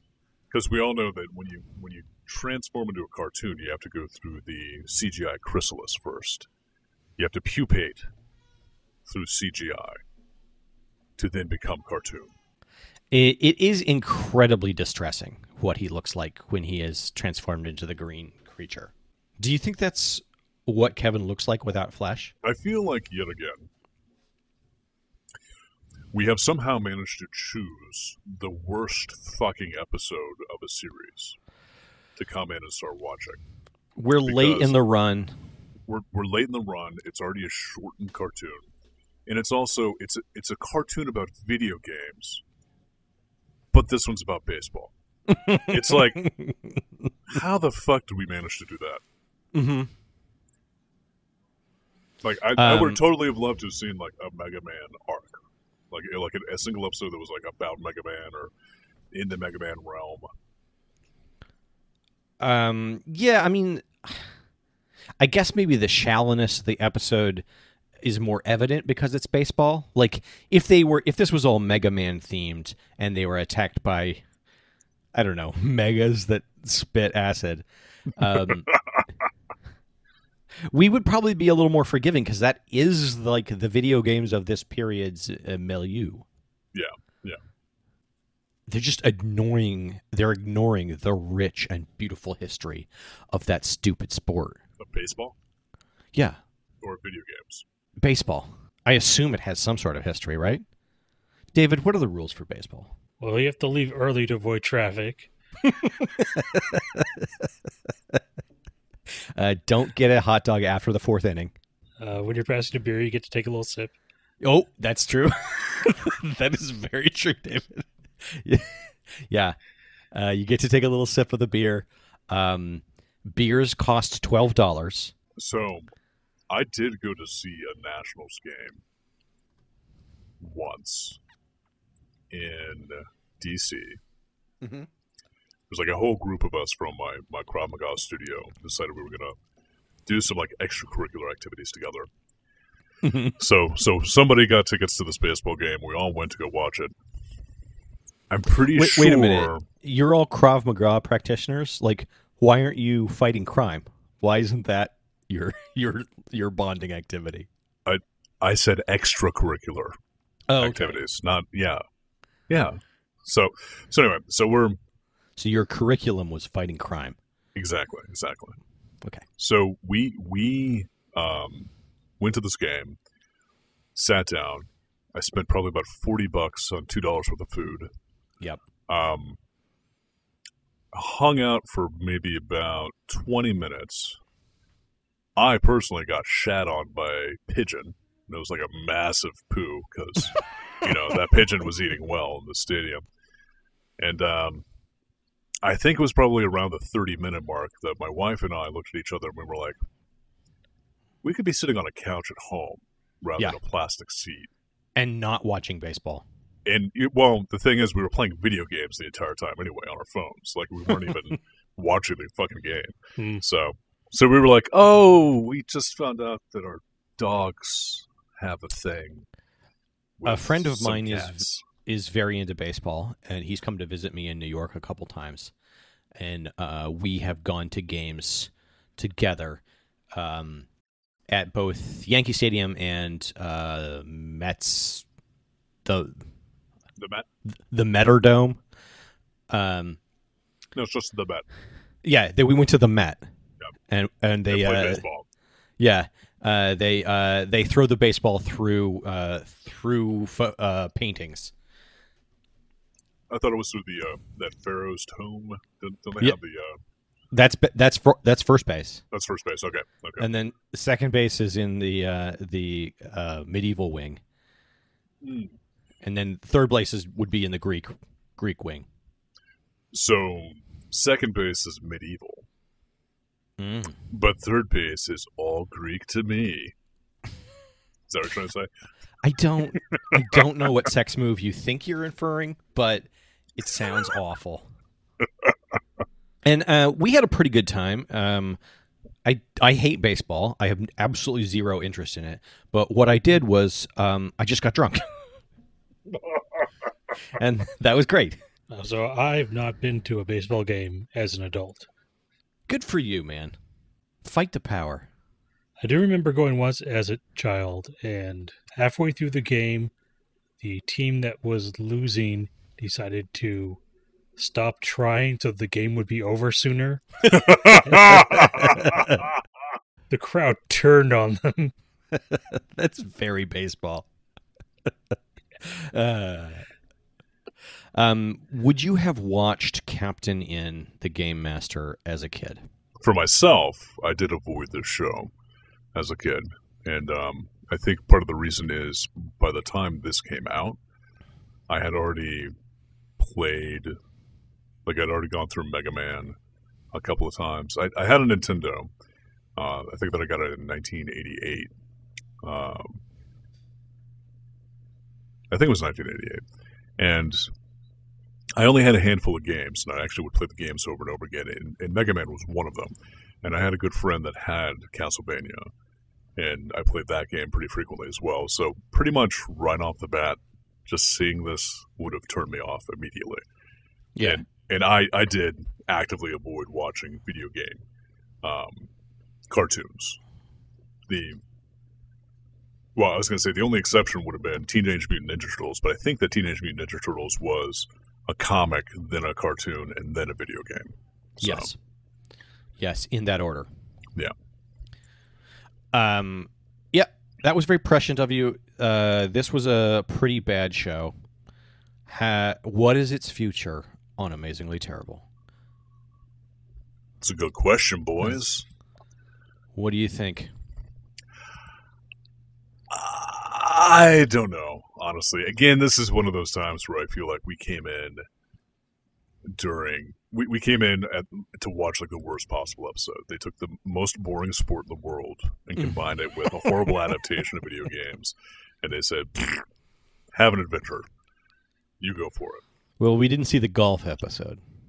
Oh, God. Wait. Are you saying that you know that there definitely is a golf episode? I have no idea. Okay. Mm. I was going to say, if there's a golf episode, I would just want to kill it now because we'll wind up watching that one. That's exactly what I was going to say. With our luck, we'll get the Frisbee golf episode. They do have Final Fantasy in here. Ooh, David. But They also feature Faxanadu. You and I had a whole conversation about Faxanadu when I first moved up here. yeah, because Yes. you're listening to it you're playing it on mute. And I was listening to my podcast, yeah. I'm kind of with you guys in that I feel like there could be a good show here somewhere in one of the episodes. I liked the character designs of any of the characters that weren't Mega Man or Kid Icarus. You didn't like the Little Rascals? Those were painful. Yeah. And I would like to see one of the 22-minute episodes, but I am also afraid. Yeah. I have the fear. Well, I'm going through right now, and I'm looking at the Wikipedia page. And on the Wikipedia page, they have all of the different featured video games in the setting here. Mhm. And all of them look pretty good. The only other one that I might be a little bit concerned about would be... Yes, the video games that the show is based on are pretty good, but they managed to ruin Yeah, those that's true. too. That's true. Yeah. I don't know. They do feature Burger Time in one of the videos. That might be an interesting one to watch. I don't know. Well, we don't get to pick. It's are we willing to subject ourselves to random chance? You know, I am now kind of curious about if they can ruin something good as badly as they ruined the baseball episode. You're saying that the inherent badness of baseball is man, this is not going to be a popular episode. Hey, listen. I had a baseball game on my Atari. Oh, And really? the thing I remember about that is in the middle of the inning, the players would go into the dugout and the other team would take the field. That's the only part you remember. And they walked. when Yes, they did this. I remember that game, and that was was- painful. That one It was outfielder would walk 8-bit realism. all the way across the field. Nice. Yeah. Do we So- chance it? Do we keep it in and chance this, or Do we partake in the self-inflicted Schadenfreude? I don't know about Schadenfreude, but Because this, I do have a bit of a morbid curiosity myself to see what would wind up popping up later on. Let's give it one more chance. I don't know. I kind of want to see the Final Fantasy episode. I have no idea how they would do it, but there's a Final Fantasy episode. all right, I'm in. God, that would be Final Fantasy 1, wouldn't it? Yeah, Final Fantasy 1. Yeah, I'd like to see something from the first season where maybe like the writers were trying. They're like fresh. They came into it with fresh eyes, and they were like, "Ooh, Yeah, we can make." they're this like, something." we really don't know anything about video games, so it's surviving, I guess. Yeah. All right. All right. We missed an important segment though. Matt, would Yeah. you subject your child to this? I don't think I'd let watch this. No. No, I don't think I would. You think it'd just be like a waste of her time? I think it's going to be hard enough to get her at all interested in any of these kind of classic video game characters. And these aren't them. Like, these are not those characters. So if she is going to have exposure to them, I'd rather she maybe, I don't know, played Mega Man or played, mostly I hope at some point she enjoys a Legend of Zelda game. Yeah. I can see that. But, no, I don't think I'd let her watch this. Okay. I don't think I'd stop her if she was, though. That's fair. She'll learn. She's got to learn for herself. Next is our one universe theory. All right. God.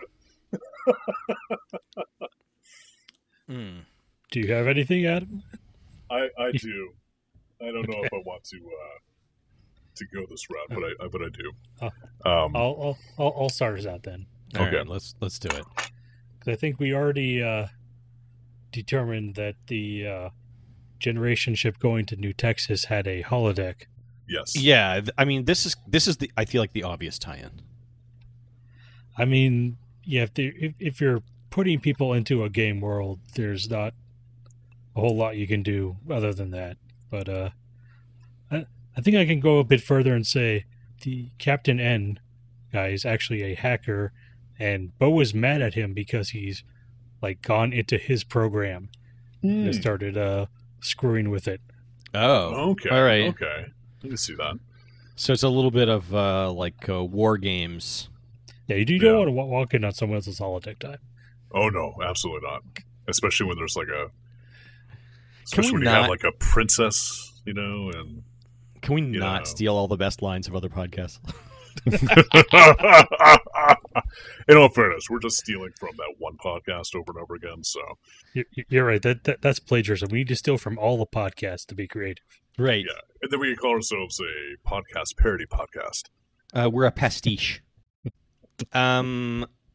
See, I think that's the logical tie-in that that this is the experience of the video holographic technology on the generation ship, but I also feel like that's kind of. I feel like we've given ourselves an out with that. Yeah. With that one, because we can just shove anything we want in there, and it doesn't really match our continuity. Oh yeah. Okay, I got something. If you don't, Matt.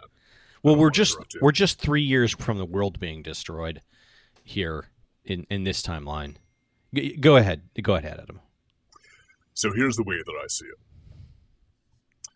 When Jim finally fused with Synergy to create Void, Mm-hmm. it was an imperfect fusion. Ooh. And as the years progressed, as they shot further and further into space on this generational ship, IT department on the ship decided to plug her into a reverse matrix simulation Mm. where it would give Synergy Benton the chance to essentially play out her scenarios of destroying the human race in various fashions in order to basically prove to herself that inherently people are good. So Oh. she goes through these like different simulations in her mind, and this is one of those simulations. Well, isn't this like all of them running in parallel? But that's why they can jump between all these different worlds. Yes, I buy that. So she's essentially mother brain, and she's thinking, I have to control everything. And as she goes through and continues to like trying to like enact her different schemes to gain control over this non-sensical, non-Euclidean space, and people and these different humans wind up thwarting her, she like slowly is starting to like begin to realize that humans actually have a certain aspect to them, the certain chaoticness to them that can't really be controlled. And in the attempt to control it is what's causing destruction. Whereas if she were to step back and sort of let things happen, essentially that's the ultimate goal of the reverse matrix simulation. See, I'm gonna go one step a little further because I like some parts of this idea. Okay. I like this idea, and that is that the Synergy Jerrica hybrid is also trying to resolve issues between the two psyches, right? And while Jerrica is running these simulations, she's using her powers to deal with this moral quandary. The Synergy portion is using one of its other fused intelligenceness, and that is Kevin Keene, a normal California high schooler that he digitized years ago, and he says, well, I just have this continuity. It's actually been millions of years that Kevin's essentially been frozen as that screaming green digitized monster. And now I'm just going to insert this personality into Jerrica's carefully laid world. And that creates this all of this chaos and disrupts the natural order. Because if he wasn't there, Mother Brain would be running the multiverse, running all the simulations. Yeah. And so really what we're seeing is the combat between Synergy and Jerrica for the control of the void entity. Okay. So Synergy, I like this a lot. Synergy, so Kevin Keene was stuck in this superluminal space between reality and video game, and Synergy found him? No. She had consumed him, or it. Synergy had consumed him, had digitized him in the year 1989. Okay. And in fact, he was just paused. She left the game running and she paused it until the generational ship. Okay. And essentially, when the simulations started to run, she saw an opportunity to do what you were talking about, Adam, to interject that chaos agent. And she knows she couldn't do it herself as a machine. She used the frozen, digitized personality of Kevin Keene to disrupt the whole simulation. Okay. So as this progresses and as they pass through this, he's essentially going to act as like the bridge between Jerrica Benton and Synergy to create void, a perfect void. Or he is the agent of their internal war, right? Okay. He is the avatar of Synergy, while Mother Brain is the avatar of Jerrica Benton. And eventually, they will either make peace or destroy themselves. Right. We don't know how this resolves. Interesting. Maybe another cartoon will show us. Will show us the way. But this opens up a new possibility in that we already established that multiple Synergy entities were sent to the Earth by Iskatar, right? Yeah. One we know of was given to Jerrica Benton's father. Yep. One was given to Peter Parker. And now we know of a third that landed into California and digitized the essence of Kevin Keene.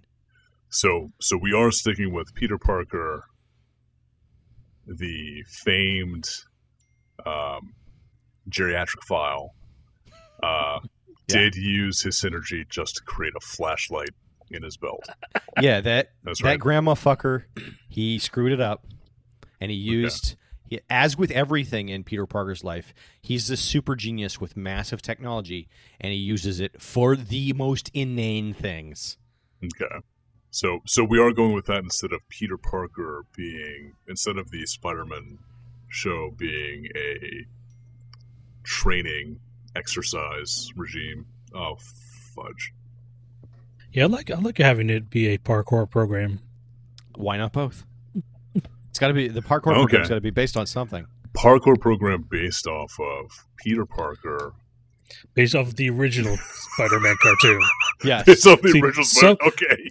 Yeah, some of the Spider-Men are simulations, and some of the Spider-Men are canonical. Nice. No, and I just like the idea that in this realm also, Spider-Man is not a superhero. He is actually like a famed pervert that the police have been chasing for years. He just happens to have superpowers.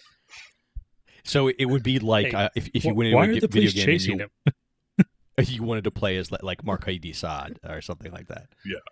Yeah. I want to play as Hugh Hefner.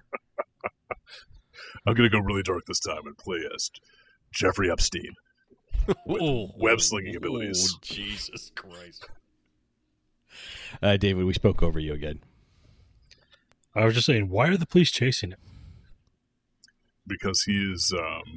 Of course, I said that before you said Jeffrey Epstein. Well, I guess he would be a reverse Jeffrey Epstein, right? He'd be going after the overage. Because he hangs other people? No, because he... Well, he does. Well, yeah, he does. But no, because he's chasing after geriatrics. He's going after older folks. He wants... Yes. So this sort of brings us to our other segment, Dirty 30. Easy 30-30. I ain't gonna hurt him. Yeah. Oh, I like Dirty 30. But for this particular episode, the only Dirty 30 I got is Duke's proclivity towards wooden objects, I guess. Oh, yeah. Yeah, that's interesting. I was going to go with part of why I enjoyed Eggplant Wizard is that he does kind of look like a sex toy. Because he is an eggplant, much like the eggplant emoji. And I do believe at some point in time he gets hit on the head by King Hippo. Sorry. Is it King Hippo? Yeah. King Hippo hits him in the head and cut mushrooms fly out. His head goes into his body and cut mushrooms fly out. Is it cut mushrooms? I thought almost looked like it was some sort of purple juice came out of him. A variety of things come out, but I think some of them are mushrooms. Yeah. There's that. I mean, there is the blatant sexuality of a dog humping a baseball bat. Then there's also, like, did anyone else find Simon Belmont to be, like, fairly homoerotic? I can see that to a certain extent. Just because he's supposed to be that flashy, like, guy smiley, like, oh, look at me. I've got perfectly coiffed hair. My teeth sparkle. And he's got, like, more chin than the rest of his head combined. Yeah. I don't know. I honestly, like, of everything that we've seen, save for Muppet Babies, because Muppet Babies was relatively tame. Although, I still hold that Miss Piggy was hitting on that bunny rabbit. This was actually relatively tame. If it wasn't for Duke humping that baseball bat, it would have been a little... Well, I have to admit, 12-year-old me would have been very interested in Princess Lana, because she's definitely drawn like a Frank Frazetta kind of heroine. Yeah, and she does have like that exposed midriff and short dress and stuff like that. Yeah, she looks like she'd be more. Yeah, she looks like she'd be more at home in a Conan cartoon. And 12-year-old me was very interested in the kind of women that Conan, that Conan were his conquests. Conquered, yeah. Well, in the books, he didn't really conquer that many, but yeah.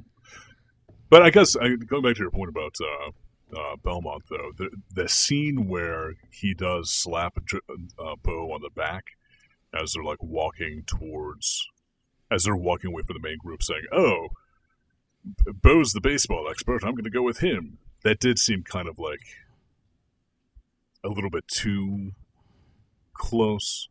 Like I could see the two of them like going off and hooking up with each other, or Belmont like trying to like get into Bo's pants in some fashion. Yeah. Wasn't this also the period where football players started slapping each other on the ass? I don't know when that started, but it definitely did happen during this period. Because it was there was a whole thing on Friends. There was like a whole arc about Chandler getting slapped on the ass by his boss. And this was Friends era, wasn't it? I'm pretty sure I've wiped Friends from my memory. It's probably a good thing. The show was just about some of the worst people that you could think of. Agreed. New Yorkers. They're garbage. New Yorkers in rent-controlled apartments. David, what is our next segment? Okay, so next time. Oh, okay. Well, Next Excellent. time. So it's time for David to roll them bones. so I'll roll a number and you tell me what show I rolled. Okay. Okay? Let me pull up the spreadsheet. I got it right here. All right, let's hear it. It's a 135. 135 is Sectars, Warriors of Symbion. Ooh. Oh, wow. I'm interested. This one is... Oh, yeah. This is the one where they turn. It's like the insect planner, right? Yeah. I know absolutely nothing about this, and I'm very interested Wait. to learn more about it. How are they spelling symbiont? Not think we- Symbion, but Symbion. Symbion. Okay, well, I'm glad you're interested, Matt, because it's like a 50% chance to be you. All right, I'm excited about it. I love... I guess this is probably science fantasy.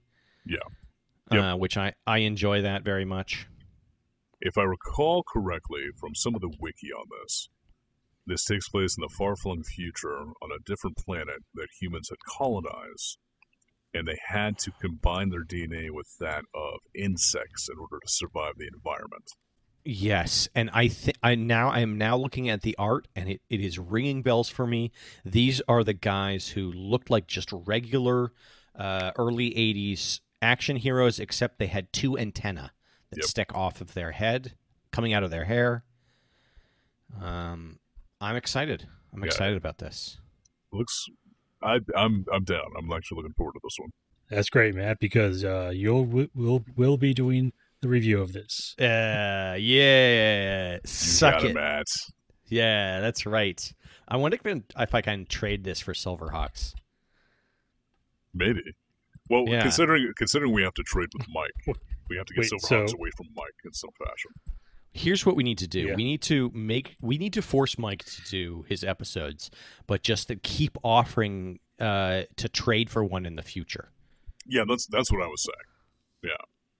Well, this is what I was saying. We're going to do this like over IM or on the phone tomorrow.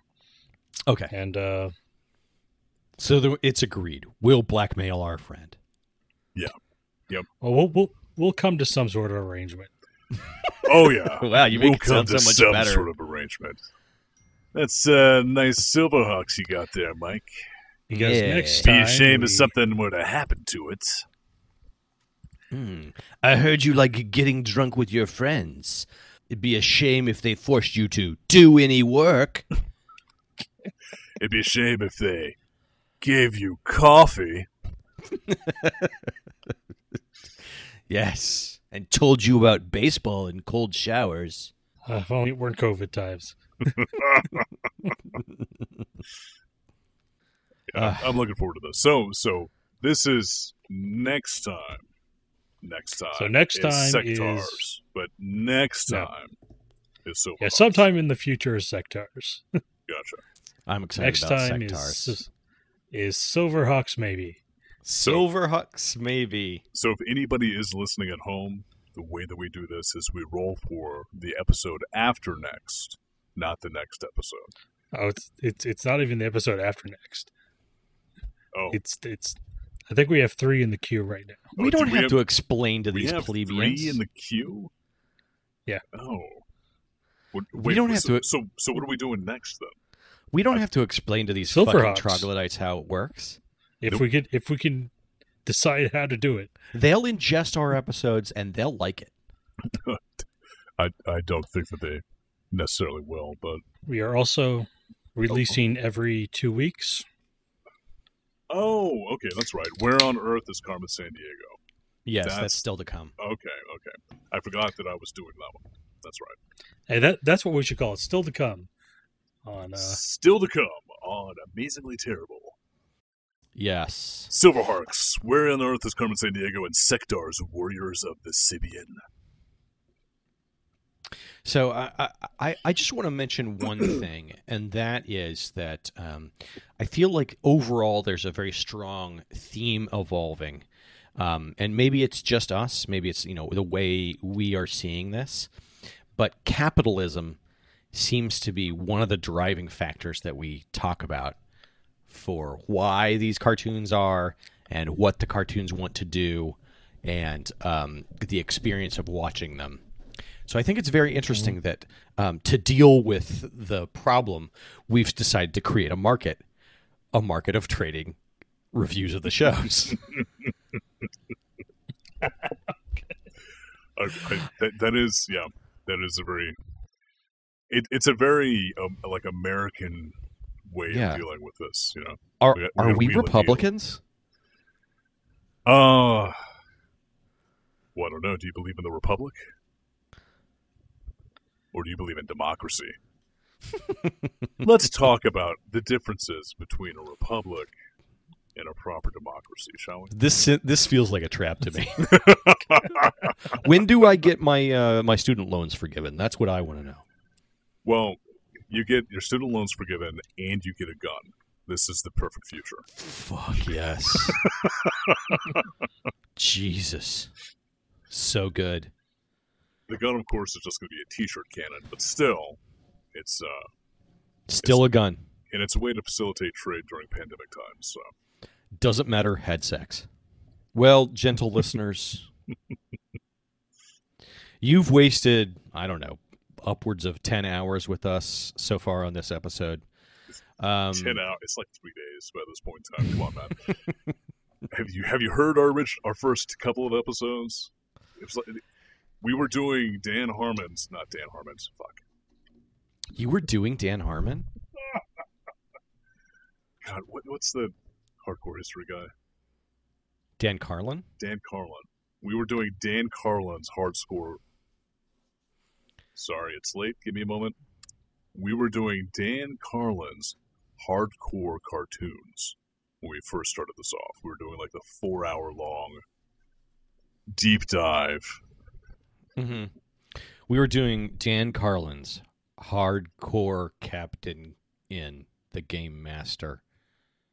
Bo knows Muppet Cats. Spectacular holograms. Blazers. So we are officially online. We have a website. Oh, we have a website now. Ooh, That's the kind of site I've always wanted. fancy. I thought we just had the Podbean. Yeah, that's what I mean. Oh, okay. Sorry. I thought we had like a website. But it is not website. a Podbean domain website. It's our own. Oh, domain. Our okay. own domain. Nice. Very cool. I've worked out the schedule. This episode will be the first episode of the new year. Oh, Wow. nice. Guys, 2021 is going to be ours. Yeah, I'm sorry if this is the first episode of the new year. I feel like it should have been more momentous than Bo Jackson video game. But I mean, obviously you get to spend it with us, which is nice. But the content that we had to work with was not necessarily the most vibrant or scintillating. I assume most of our listeners were either married to or brother and sister with. So, Oh, gotcha. So it's like my mom. She's like, "No, I haven't heard my son in a while. I want to listen to him talk about tits." If I don't, So- if I don't hear my son say misogynist things on the internet, I'll probably die. Mom, that's not what you sound like.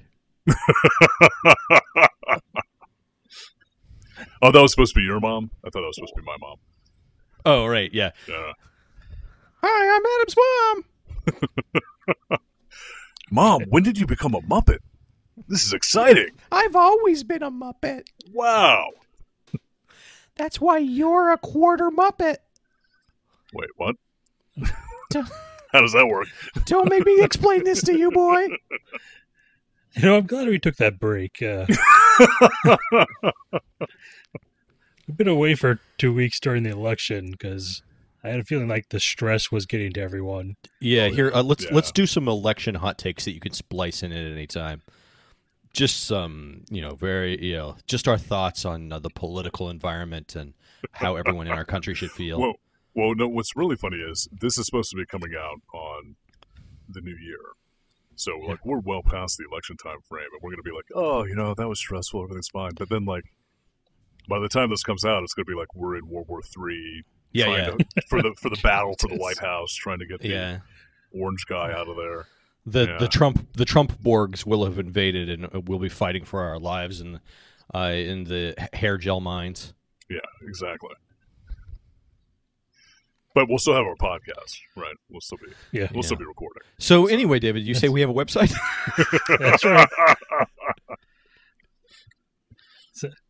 Send your questions to monotonouslyterrific at amazinglyterrible.com.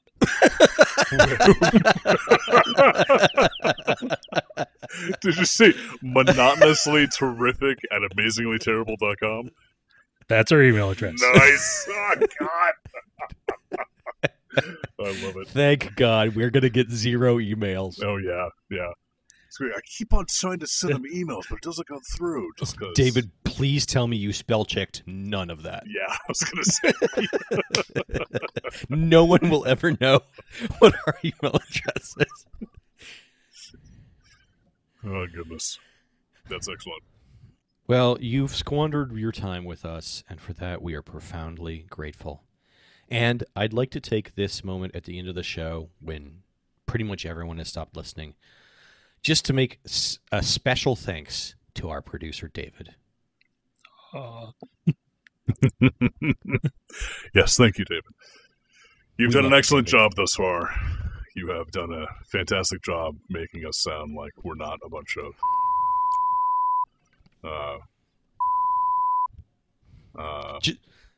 Keep this in, but bleep out everything he says.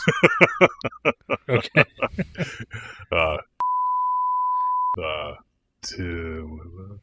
Capitalists.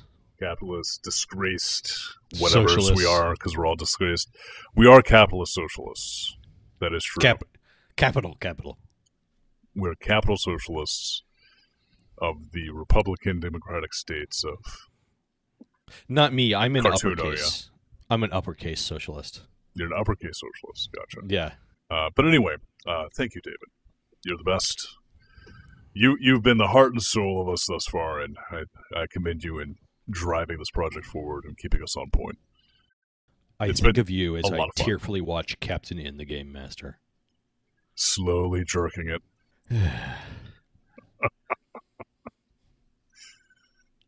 I am looking forward to Sektar's Warriors of the Sibian. It looks bizarre as shit. It looks like a weird ass show, and I think it's going to be a lot of fun. I don't know. You know me. The weirder it is, the more I like it. So Same here. I love weird shit. And it feels like it's in the like Thundar science fantasy sort of area, and that seems very fun to me. yeah. All right. So how do we sign off here, David? Do we just want us to say our names? We usually say our names. Yeah. Adam.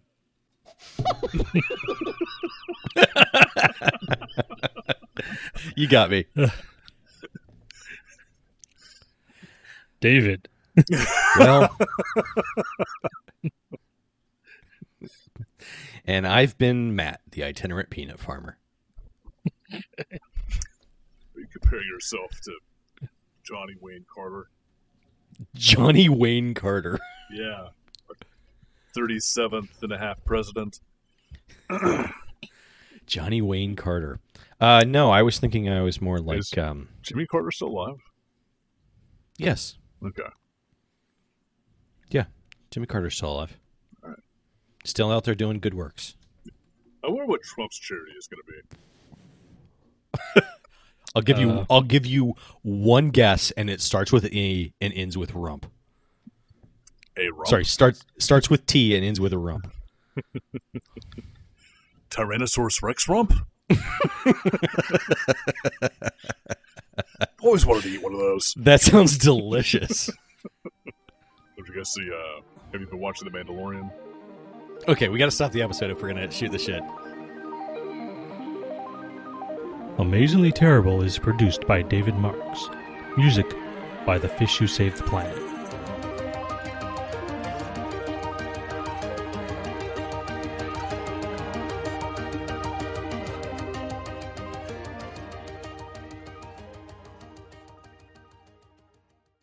It is on like Donkey Kong beating Michelle Kwan at the prom in Vietnam. Oof, I don't even know how to unpack that.